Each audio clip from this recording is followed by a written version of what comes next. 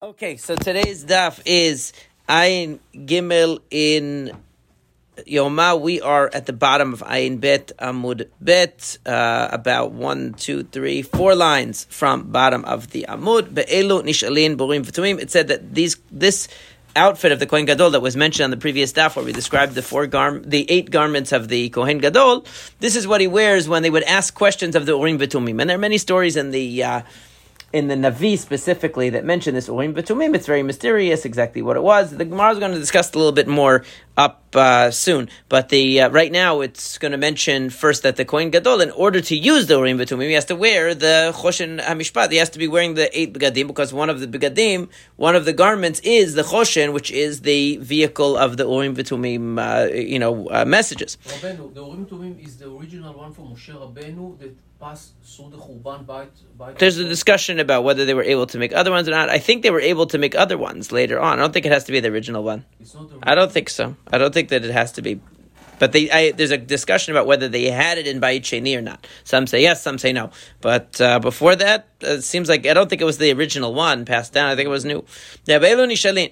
באומים ותומים, כי אתה רב דמי אמר בגדים שכהן גדול משמש בהן, משוח מלחמה משמש בהן, שנאמר, ובגדי הקודש של אהרון יהיו לבניו אחריו. מי שבא בגדולה אחריו. So Rav Dimi said in the name of Rav Yochanan the following, Rav Dimi himself actually said, it's attributed to Rav Yochanan later. So Rav Dimi said that the clothing that the Kohen Gadol serves in, this is the same clothing that Mashuach Milchama. Mashuach Milchama is the Kohen that would go out to war. It's mentioned in the Torah that when they would go out to war, a specific Kohen who was anointed for that purpose would come out and would, like Pinchas was the Mashuach Milchama, and who went with the army out to war. So Is in the first line, am I right? I don't know where he stands, but he goes with them. He goes and he makes a speech about how they have to trust in Hashem, and and if anybody is afraid, they have to go home. But the Mashuach Milchama is a special Kohen. He's different than any other Kohen. He's a higher level, is the point. In other words, there's Kohen. We usually just think of 2 categories: Kohen Gadol, Kohen Idiot, regular Kohen Gadol. No, Mashuach Milchama is actually closer to Kohen Gadol in status than regular Kohen. And so Rav Dimi says if the Kohen Mashuach Milchama serves in the Bet HaMikdash in any capacity, he has to wear the 8 garments just like the Kohen Gadol. The Kohen Mashuach Milchama is the same as the Kohen Gadol in that respect, and he learns it from this source here. Now Rashi actually quotes the longer version of the Braita, that from which a lot of these halachot are drawn, but the main point is that it says the Bigdei Kodesh, this clothing that belongs to Aaron will be for his children after him, for the one who comes after him in greatness, meaning it's not only for Aaron. They're making a drasha because it says banav acharav. It doesn't just say lebanav, it says banav acharav. Acharav means the person who's standing after him, meaning the Mashuach Milchama, who's just under him in terms of level of kedusha. He's also, Rashi says, Hai acharav kra yiterahu. The midrash bakol Gidulot, Nohagot Bizar or Achrav, meaning all the greatnesses or all the Gdolot, the great things that are practiced with his children. The Mashuach Milchama is that's considered a distinction, and he's going to wear the Bigdei Kehuna of the Kohen Gadol. Now Mativ Rav Ada bar Rava Amrela Kedi. Rav Ada bar Rava objected, and some say it was an anonymous objection. Yachol yeh beno shel Mashuach Milchama mishemesh tachtav kederech shebeno shel Kohen Gadol mishemesh tachtav. You might have thought that just like the Kohen Gadol usually his position is inherited by his child. That's normally, if the child of the Kohen Gadol is worthy of being Kohen Gadol, rather than choose another Kohen, we choose the son of the previous Kohen Gadol if he's worthy. So you might think the same thing would be true of the Mashuach Milchama. So Talmud Lomar, Shivat Yamim Yilbasham HaKohen Tachdav Bibanav Asher Yavo El Oel Moed Misha Ro'il Avo El Oel Moed. So the pasuk tells you that this idea of succession,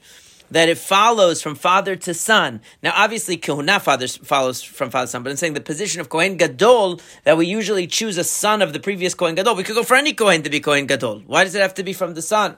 Like, it could be any Kohen that could be Kohen Gadol. We always choose the son if he's worthy of it. So that says only Asher Yavo El Oil Moed, Misha Ra'oi Lavo El Oil Moed. Right? So the only the person who comes into Oil Moed, in other words, the Kohen Gadol passes his position on to the next generation, to his son. But the Mashoach Milchama, who doesn't come El Oil Moed, who doesn't come into the Kodesh HaKodeshim and Yom Kippur, Rashi says, in other words, he doesn't have the status of the Kohen Gadol, he doesn't pass his position on to his child automatically. Somebody else could be Mashoach Milchama, could be any Kohen, somebody else. Right? Special ceremony for this? Yeah, they do Mashiach. It's called Mashuach Milchama because they pour oil. That I don't know. That I don't know. But they chose him. The point is it doesn't go by the son. But it says, Ve'im ita, if you're telling me that the Mashuach Milchama also, when he serves in the Beit HaMikdash, he wears the big day Kehunav Kohen Gadol, if that's true, so Mechzach Chazeh, then also the Kohen Mashuach Milchama is on the same on the same level basically as the Kohen Gadol. So why doesn't he pass on his status to the next generation? In other words, you're telling me that basically when the Mashuach Milchama serves in the Beit HaMikdash, because he has a special anointing, it's done to him like a Kohen Gadol. So therefore, somehow he's on the same status as Kohen Gadol. He wears the same garments as Kohen Gadol. So why doesn't he also pass the position to his son? Because you're saying that only one who serves as Kohen Gadol passes the position onto the son. But according to this, he basically does. If he serves in the Beit HaMikdash, he serves as like a Kohen Gadol with the 8 garments.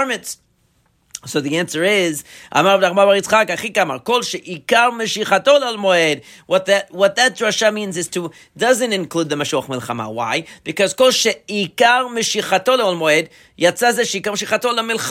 even though it's true that the Mashuach Milchama serves, when he serves in the Beit HaMikdash, he serves with the 8 garments of the Kohen Gadol, and therefore he is similar to the Kohen Gadol, more similar than he is to a regular Kohen. But his Mishicha, his designation, his appointment is for Milchama. It's not for going and doing the Avodah of Yom Kippur. And so, since we're saying that whether you pass the position on to your child is dependent upon whether you serve as Kohen Gadol on Yom Kippur, whether that's your primary job, not just the fact that if you wore the 8 garments, if you served in the Beit HaMikdash, you would wear the 8 garments. That's not enough. It has to be that your primary job is Kohen Gadol. Now, Metivei Mashuach Milchama eno mishamesh lo b'arba kekohen Gadol v'lo b'shmona kekohen Gadol. We have a brayta that says, and actually we learned a little bit about this in Masechet Horayot, but it says that the Kohen Mashuach Milchama does not serve with either. He cannot serve in the Beit HaMikdash at all. He can't wear the 4 garments of the regular Kohen, and he can't wear the 8 of the Kohen Gadol. Now we'll see why. What's the reason? So Amar le Abaye said, Elazar mashvitle. Are you saying that he's not a Kohen? I mean, according to why can't he serve at all? How could you say he can't serve in either one? I mean, either he's a Kohen Gadol or he's a regular Kohen, but how could you say he can't serve at all? You're making him a non-Kohen. He said, so the answer is, Ela ke Kohen Gadol mishum eva. The answer is that when it comes to Kohen Gadol, he can't because of Eva, because a Kohen Gadol is going to be like, why is this guy taking my position? Why is he wearing my clothes? You know? And if he does as a Kohen Idiot, that's too low, because he got elevated higher than a regular Kohen. So he's stuck. In other words, what does that mean? That means basically what Abaye is saying is agreeing with Rav Dimi. So Rav Nachman Bar Yitzchak thought it was a contradiction because look, it says he can't serve in the 8 garments, but then he can't also serve in the 4 garments. So Abaye says that's not telling you that he can't do it because he's not really able to do it. That's telling you he can't do it because he shouldn't do it. Why? Because he's going to offend the Kohen Gadol. But really, actually, it supports Rav Dimi that if he is going to serve, if he were going to serve, he would have to serve in the 8 garments. It's just that we don't let him because it's going to insult the Kohen Gadol. He's going to be like, why are you bringing in somebody right in front of me, serving in my position, right? So therefore, Amar le Rav Ada bar Abba le Rava.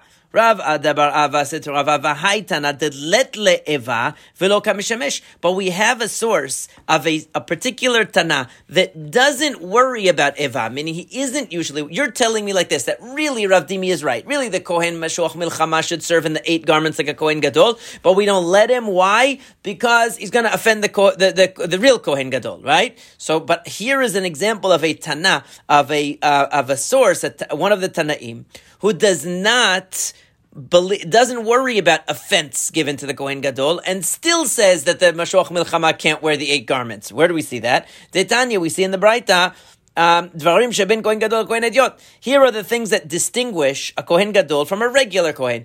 Now, this is redundant. Par Kohen Mashiach upar Abal Kol HaMitzvot is the same thing. In other words, that means that if a Kohen Gadol makes a ruling in Halakha, and it's a mistake, and he follows his own halachic ruling, and it turns out to be a mistake. So he brings the special korban called par of habal kol mitzvot. It's called, or it could be called par. Usually, it's called par kohen mashiach. The point is that it's no, he only brings a par. Only par? Yeah.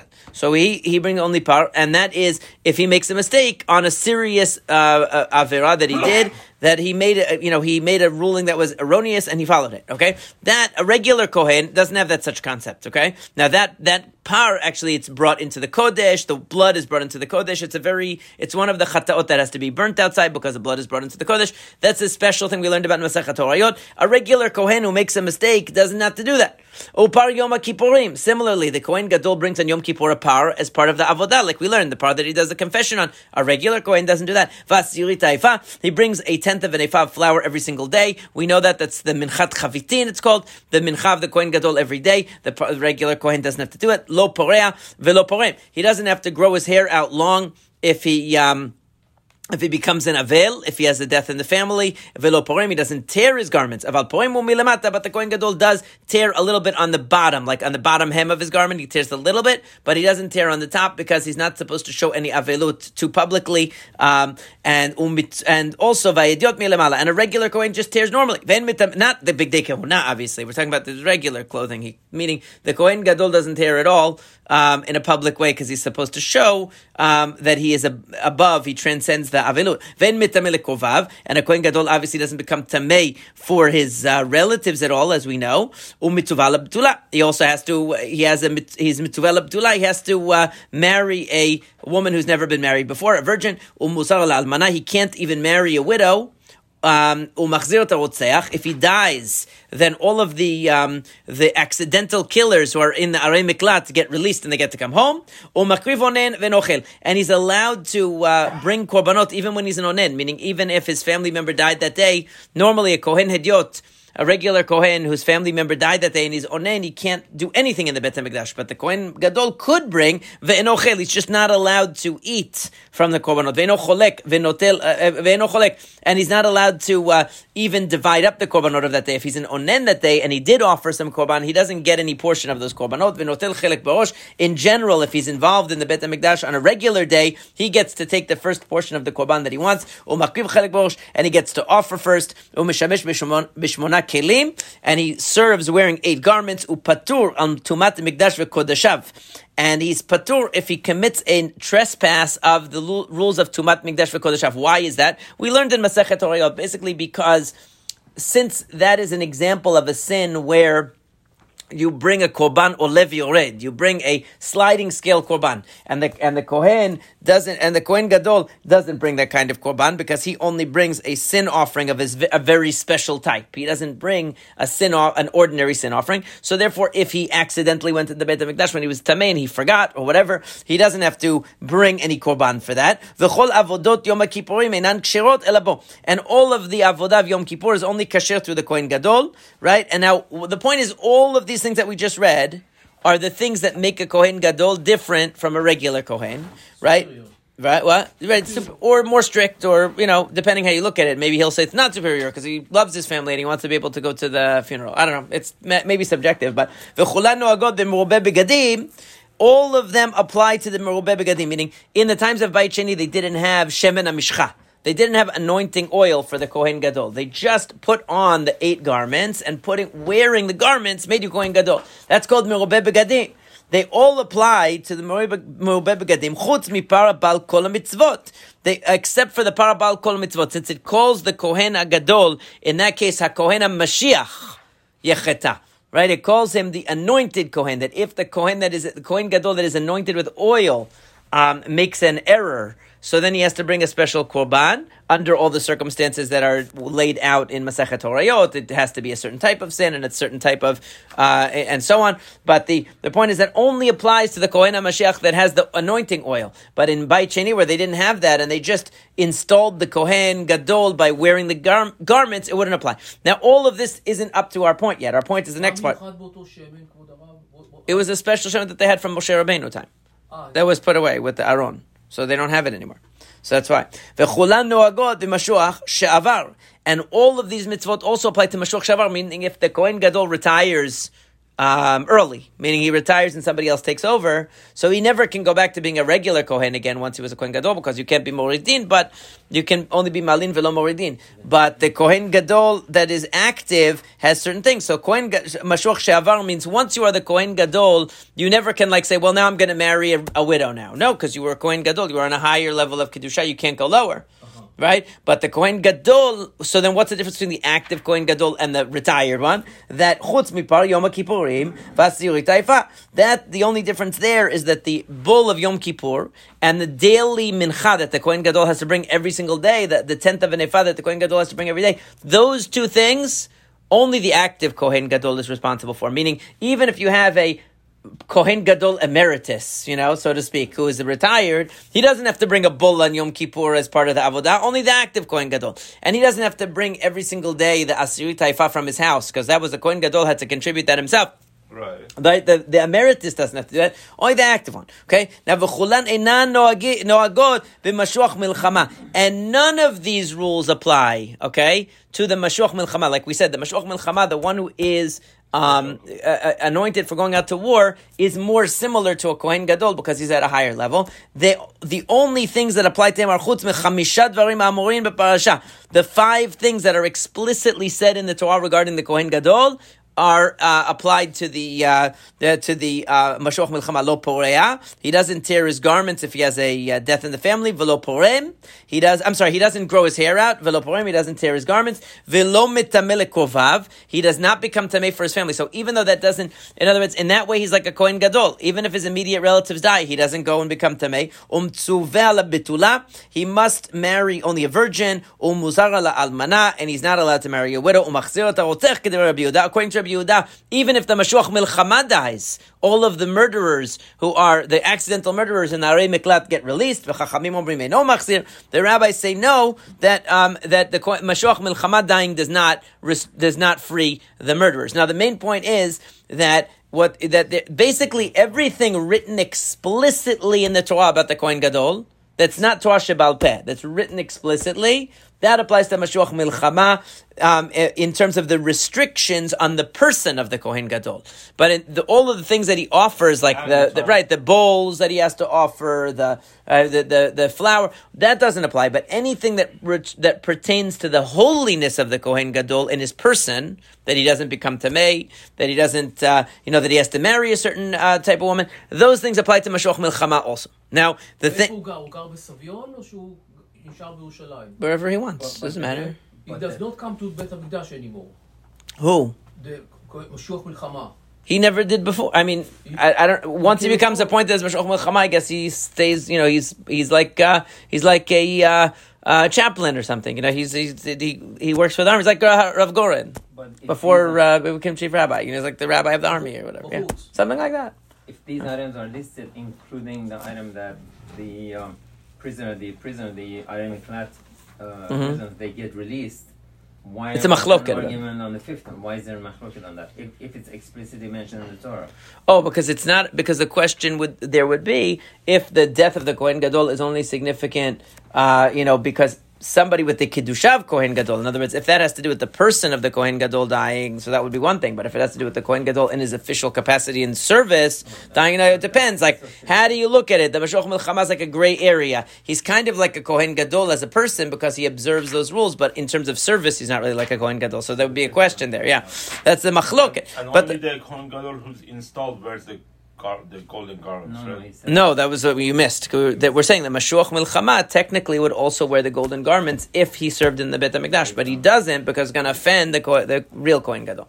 Now, so the point is though, what do we see here? That it doesn't mention wearing the 8 garments in this Braita, right? It doesn't mention it, and yet we see that there's no concern here about the because you see that the Mashuach She'avar, it talks about, it says that the Mashuach She'avar, meaning the retired Mashuach Milchama, the retired Kohen Gadol, if he wants to come back and serve, according to this Braita, there's no problem. He just doesn't have the obligations of the Kohen Gadol. But if he came back and served, it would be okay. But it doesn't say that about the Mashuach Milchama. And this Braita doesn't mention the Mashuach Milchama wearing the 8 garments. right? But it does say that if the emeritus Kohen Gadol wants to come back and serve, it would be okay. So you see that he's not worried about Eva. He's not worried about that the current Kohen Gadol is going to feel that the emeritus Kohen Gadol is making him uncomfortable, taking his position back. He's not going to feel that way. And yet, it doesn't say that the Mashuach Milchama could wear the 8 garments. So you see that the Mashuach Milchama just doesn't wear the 8 garments, not like what Rav Dimi said. So the Gemara answers, no, that's different, because kiled le'eva b'dichvatei b'dizutar minei itle. No, the reason why, we're going to go back to what we said before, that the Mashuach Milchama should be wearing the 8 garments, like Rav Dimi said. The only thing is that the Kohen Gadol might not feel offended if somebody on his own level comes back. Meaning, if the emeritus, it's like if you're in a position that there's somebody that held it before and they come back for one day, they're retired, you're not going to be upset. It's the same thing. It's like sometimes you have Rabbi Emeritus. Oh, he comes back to his former congregation visit. Nobody cares about that. That's okay. Nobody thinks he's going to come back. Right. But the Mashuach Milchama, who's lower than the Kohen Gadol, for him to come in and wear the 8 garments, maybe he's going to be offended by that. Right, so therefore, that's why he doesn't serve with the 8 garments. Technically, he would, but he doesn't. Okay, so therefore, he can't do anything, because since he's really obligated to wear the 8 garments, so he can't serve with the 4, but he can't serve with the 8 because it's going to offend the Kohen Gadol, and we're worried about the sensitivities of the Kohen Gadol feeling, displaced. Now, Yativ Rabbi Abau, the Kamar Lalash Ma'atam Shmed Rabbi Yochanan. Rabbi Abau told over what Rav Dimi said, but in the name of Rabbi Yochanan.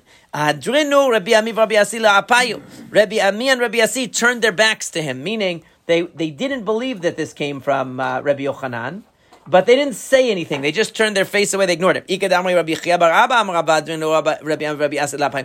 say that no, it was Rabbi Chia bar Abba that said it over in the name of Rabbi Yochanan, not only in the name of Rav Dimi, but in the name of Rabbi Yochanan, and they turned away and they didn't respond. They did not give him any answer, but they obviously didn't think that it came from Rabbi Yochanan. They thought it was not legit. Now, we understand why Rabbi Ami and Rabbi Asi wouldn't want to get into an argument with Rabbi Abahu.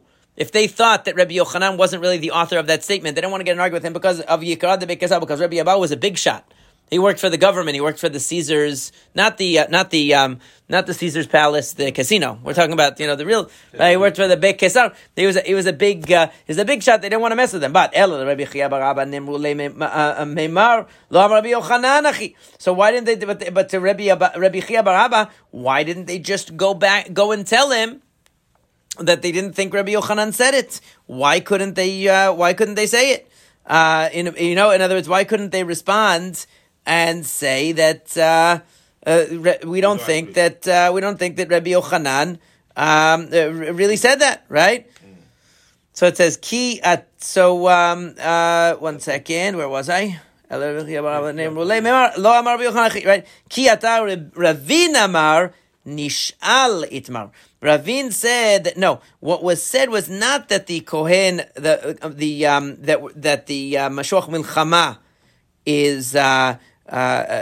is going to serve in the Beit HaMikdash with the 8 garments. What he said was that when the Mashuach Milchama is asked for the Urim V'Tumim, he has to wear the 8 garments. That's what he said. Like Rashi says, HaSho'el, so it says, Ki ata Ravin, Amar, Lav Mishamesh Ben Itmar, Ela Nish'al Ben Itmar, Bigadim sheKohen Gadol Mishamesh Ben Mashuach Milchama Nish'al, Kishiyotze LaMilchama, V'Nish'al B'Urim V'Tumim. In other words, if the Kohen, the Mashuach Milchama comes with the army out to the war and the king is there or whoever, and he wants to ask a question of the Urim V'Tumim, so the Mashuach Milchama, the Kohen Gadol didn't come with them, he was in the Beit HaMikdash. The Mashuach Milchama would wear these garments and he would answer the questions using the Urim V'Tumim.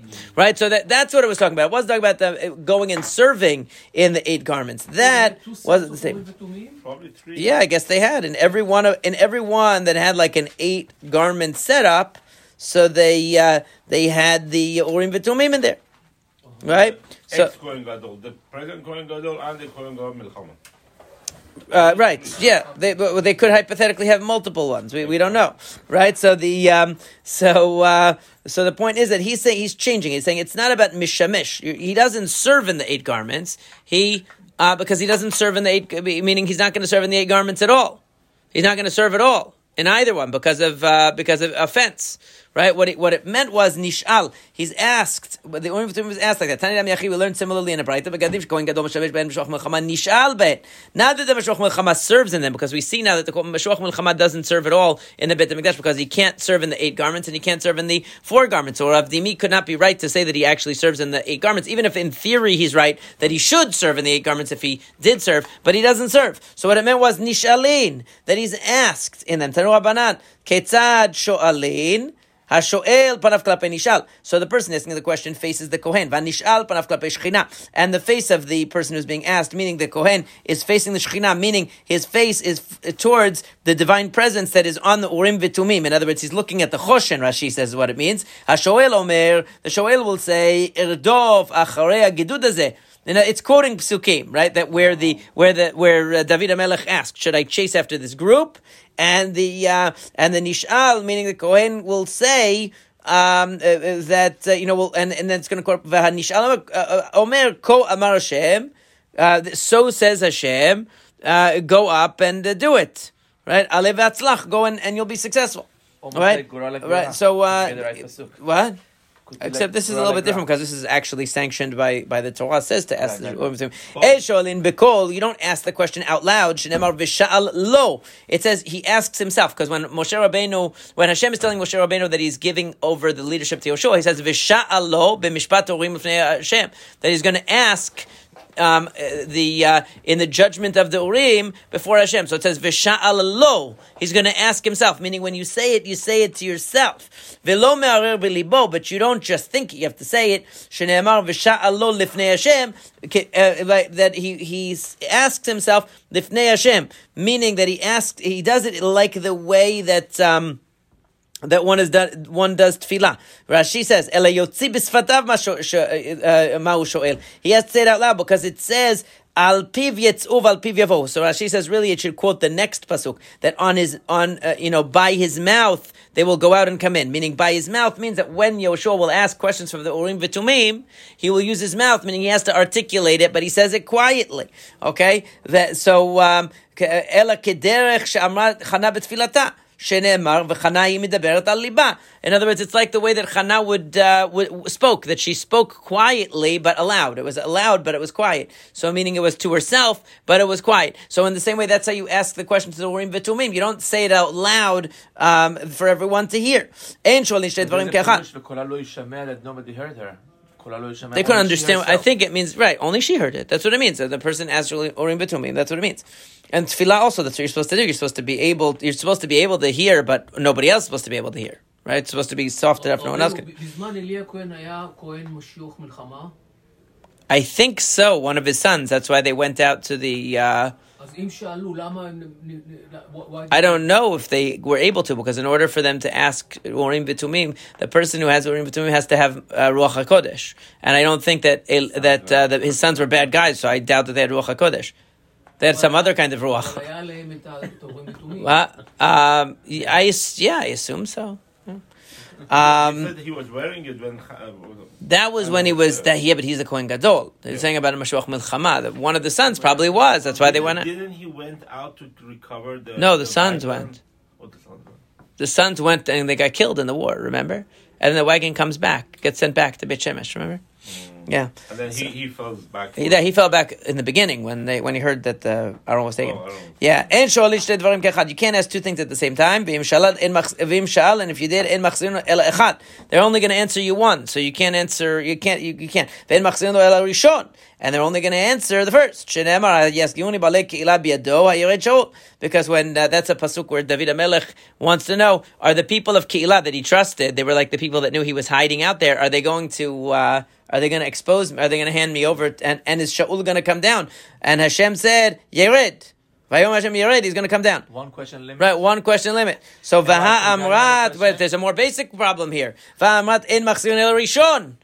But you said that he always answers the first question, and that's the second question. You quoted a pasuk to show that he only answers the first question, but it's actually he answered the second one. Because he said, are the people of Keilah going to hand me over, and is Shaul going to come down? And he answered only the second one. It means that right? Also so it says, David Ela risho, right? The thing is, David sha'al shelo keseder, because David asked the wrong order. Because the question isn't, meaning the question is only relevant if Shaul is coming down. Right? So therefore, v'echziro lo kaseder. In other words, he only answered the first question, meaning the question that should have been first. The first question is Shaul coming? If so, will they hand me over? Not are they going to hand me over and then is Shaul coming? Because what do you mean hand me over if Shaul doesn't come? So that was... What? They did hand him over, so he ran away. No. How does the reply? We're going to explain, don't worry. Yeah. So, kevan sheyada sha'al shelo kaseder, chazav sha'al kaseder. Since he saw that, because since all the Urim V'Tumim said is, yes, Shaul is coming. But that wasn't my question. My question was, the people of Keilah going to hand me over?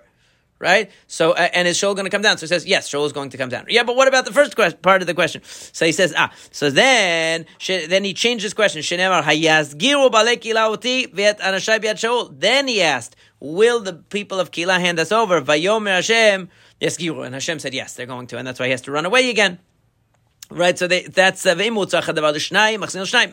the question requires two things, in other words, if it's a question that only one, it's two ways of saying the same thing. In other words, the two components are really one question. It's not really two questions, just expressed in two things. Shene'emar, for example, and then you'll get the two answers. Like here, when David asked, "Vayishal David b'Shem lemor erdof achrei hagidud hazeh ha'asigenu." Meaning, should I chase after them? Will I catch them?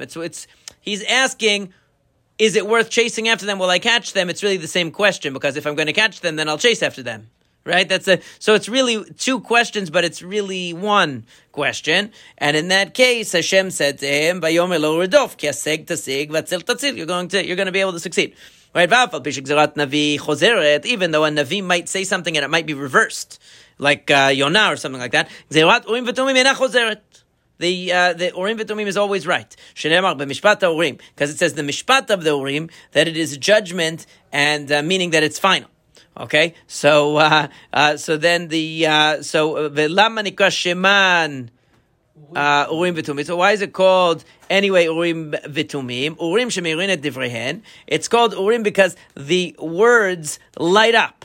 Okay, meaning that it explains its message. We're going to see what that means in a second. And tumim shemashlimin divrehen, and it's called tumim because whatever it does, from the word tam, to complete. In other words, everything that it says, everything that they want to say, is final, is absolute. Okay, shemashlimin divrehen. Ve'im tomar begiv'at binyamin mash lo ishlimu. Now this is a famous question. In the case of Pilegesh Begivah, when all of the Shvatim unite together to fight Binyamin, the first two times they lose, even though the Urim V'Tumim says, "Yeah, you should go and you should go fight," and they say, "Okay." And the first time they go and they lose, and the second time they go and they lose again. Only the third time they win. So how could it be? You're telling me the Urim V'Tumim is never wrong, right? So how could that be? Since the first two times that they went to fight, the first time, what? It said we're going to win. They eventually the first two times they said, "Should we go up?" And Hashem said, "Go up." They didn't say, "Are we going to win?" Right? So that's a hem shelo bichanu im linatzech im leinatzech. That was because they didn't make a distinction whether they were going to win or not. In other words, they didn't say, should we go up? Are we going to win? Like David said, "Am I going to win? Am I going to catch them?" Right? They didn't say, should we go up? And they were assuming, and that's part of the story. Garbage in, garbage out? Part of the story is that part of the difficulty in the story, or part of the chet of the people, is that they were very self-righteous, and they thought, if we just go fight and we believe in our cause, we're going to win. Hashem is on our side no matter what. Even though they had a lot of chataim that they were doing, they had all kinds of avodah zarah going on, and they still assumed because they were, that they were fighting and they had God on their side. Right. Right, because they're doing because it's a just cause, Hashem is going to be with us, but it's not so simple. Right, that's part of the story. So they didn't bother asking, "Are we going to win?" So it's also a punishment for them, because it says Hashem allowed, these Hashem. They were okay with the avodah zarah in their midst, but they weren't okay with the Pilegesh Begivah. They were being selective. So it says, but in the end, when they asked, and that distinction was made, then it was agreed upon.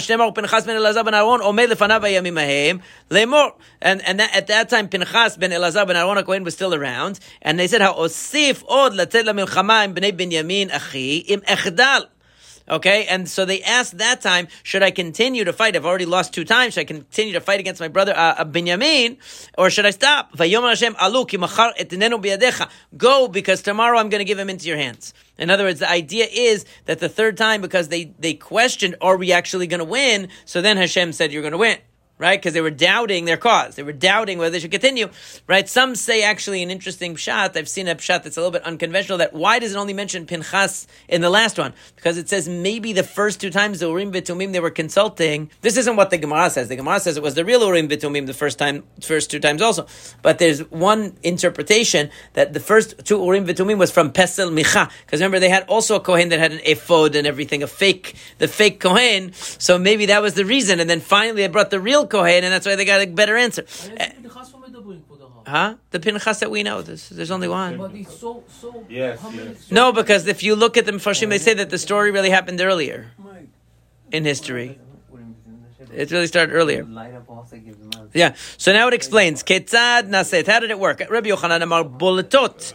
He said that the letters would protrude out. Okay. For example, Rashi says, Ayin mi Shimon, Lamed mi Levi, Yud mi Yehuda, or Hey mi Yehuda rather, to say Ale. Okay, meaning it didn't move, but it like stuck out, it protruded, right? But you have to figure out the right order, right? Reish Lakish Omer Mitztarfot. Reish Lakish says, meaning, yeah, I think it's more of it's a vision that the Kohen Gadol has, because it's saying Yadav Ruach HaKodesh. So it's like, I don't think anybody else could see it. Only the Kohen could see it. Right? He would see it light up. So if he saw, so according to Rabbi Yochanan, just the letters, and then he would have to put the letters in the right order. That's why it says, about Elia Kohen, Shikora, Ksherai, mixed up letters. That here, according to Reish Lakish, though, that wouldn't be an issue, because it says Mitzdarfot, they also appear in the right order. So he's like watching like a 3D, presentation. He's looking at it. How could they make a mistake? Right, so he would have to have a different interpretation of that, obviously. Yeah. He would have to have a different interpretation of that one. He wouldn't be able to have it. Okay, so that's, so now, V'halo ketiv behu tzadi, but there's no tzadi in all the names of the, the Gra says v'chet v'kuf. There's also no chet and there's no kuf in the names of the 12 tribes. All that's written in the 12, he's not one of the 12 tribes. Yeah. Right, so that's the whole point. Right, so meaning the Gemara is starting from the assumption that what's written in the Torah, that there's only the Shiftei Yisrael out there, only the Shnei Masar Shiftei Yisrael, nothing else. So if there's only 12 Shvatim, so you're going to be missing a lot of letters. So it's Amar Shmuel Bar Yitzchak, Avraham Yitzchak Yaakov Ketiv Shan. They also had the names Avraham Yitzchak and Yaakov on the Choshen. Ve'alo Ketiv Tet, you're still not going to have a Tet then. So then what are you going to do? Amar Rav Chabar Yaakov, Shiftei Yishurun Ketiv Shan. So there you have Avraham Yitzchak Yaakov, and you have the words Shiftei Yishurun, the tribes of Yeshurun, and then you have the 12 tribes names, and then you have all the letters that you need. Okay? Now, Medve, there is an objection. Kol Kohen. Have the Aleph Bet and just finish with it. Why do you have to have the words? Because the names of the Shvatim, what do you mean? But you have to make sure that you have. The Torah says that's what the Choshen is. The Choshen is the names. So it's not just like a phone, like it has numbers and letters. Yeah. Exactly. Yeah. Etched on the stone. Yeah, engraved in. They engraved all the names, and it says Avraham, Yitzchak, Yaakov on the top. And right. So each different stones were associated with different shvatim. But you have to. It doesn't say in the Torah exactly which one is which, but if you look in the Midrashim, it say, and you'd see the pictures. I think there's some different. I think there's some. I think that there's also some argument about some of the which stone went with which, but it's a discussion about on the top. I think it was on the top. Not on the stone. Yeah, no, not on the stone. But it also had to light up somehow. Yeah, but it also had to light up. How it can blink? What do you mean blink? How it can blink that you understand that it's come from there? When he looks at it, he sees the letters light up that are important for the message, or like stick out, and then he has to either figure out how to unscramble it according to Rabbi Yochanan, or it unscrambles it. It autocorrects. It says in the Torah they engraved the names of the Shvatim. Yeah, look at don't you have a picture of the Choshen over there? I thought you had a book the other day. Oh, well, if it has the names on there. I'm sure it has it. Yeah. So anyway, now the main objection. Kol Kohen she'eno medaber Ruach HaKodesh, Shechina shora alav. Any Kohen that doesn't have Ruach HaKodesh and the Shechina is on him, ein sholin bo. He cannot use the Urim V'Tumim, which is a sign, like what the Rambam says, that really it's a vision that the Kohen Gadol has when he looks at it. It's not a physical thing. Sharei sha'al tzadok v'al tal. lo, Evyatar v'lo alta lo. Because Tzadok HaKohen was able to use the Urim v'Tumim, but Evyatar, another Kohen who had fallen out of favor, was not able to. He wasn't able to do it. So the question is, the reason why the Gemara is bringing this is, according to Rashi's interpretation, if you say that the letters lit up and were sticking out of the Urim V'Tumim, so why, or out of the Choshen, why do you need to have the Kohen Gadol have Ruach HaKodesh? Right? So it wouldn't be necessary. So the answer is, so that's why it says, that the Kohen used, in other words, it was a combination of the Kohen Gadol and the Urim V'Tumim that created the message. You needed both. The Kohen needs to have a certain level of Ruach HaKodesh, is able to see the message. Right? It's like if you go to the 3D movie, but you don't put the glasses on. Right? So you have to have the 3D movie and also the glasses. Then he's able to see it. So the glasses, so to speak, is that he has Ruach HaKodesh. He's able to see it. Otherwise, he won't see it. It's a bad analogy, but you have to forgive me. Now, En Joelin El Melech. Yeah. Oh, yeah. Now, En Joelin El Melech. Only a kinkeres. Mina hanimile. How do we know that? Rabbi Abba Damakav v'lifnei Elazar Kohen Ya'amod. Because it talks about Yoshua, and it says, before Elazar Kohen he's going to stand, V'sha'alo b'mishpat Urim. Right? Who Zemelech? When it says, so that the person there is, that's talking about Yoshua, right? And it's V'chol b'nei Yisrael ito ze mashuach milchama. That's talking about the one who is anointed for milchama, for war. V'chol aida zos anitut. So the whole pasuk actually is, says, v'lefnei Elazar Kohen Ya'amod v'shalo b'mishpat Urim v'lefnei Hashem al piv Yehu v'chol b'nei Yisrael ito v'chol ha'ida. So it says al piv Yetuv al piv Yavo'u. According to his word, they will go out and come in, which means going out to war and coming in from war, right? So it says who, meaning Yoshua, v'chol b'nei Yisrael ito, meaning that comes to include also the Mashuach Milchama that goes out to war with them, and v'chol ha'ida, the whole community. That's the Sanhedrin, that they're allowed to consult with the Urim V'Tumim. The point is that the Urim V'Tumim is only allowed to be used for national reasons, either by the king, by the Av Bet Din. It can't just be used that you have a problem that you want to know where your keys are or something like that, and you go ask the Urim V'Tumim. It's not that. It's not exactly. You can. It's only now. Shaul, when he went to meet Shmuel, he's asking a Navi something. You could ask a Navi something, but that's not the Urim V'Tumim. The Urim V'Tumim, this was a specific institution, for national questions to be addressed, and that's why it was controversial, so to speak, when David ends up coming into possession of a Kohen that has Urim V'Tumim, when he's running from Shaul, because Shaul is the king. So how come David, has it? So that was part of the problem over there. But then we say Hadran Alach Balo Kohen Gadol, and now we're going to get up to, starting Be'ezrat Hashem tomorrow, the 8th parak of the Masechet, the final parak, which deals with actual Yom Kippur observance of today, the fast of Yom Kippur. So it's all the halacha le'maaseh, basically. So everything that we learned up till now is relevant for us when we read the Musaf of Yom Kippur to be able to follow the Avodah. We'll understand what's going on a lot better now that you learned this. You'll be familiar with it and it'll be recognizable. Now we're going to talk about the halachot that pertain to the observance of Yom Kippur today, specifically the fast and all of the different laws and rules pertaining to that. So that's going to be Be'ezrat Hashem in the 8th parak.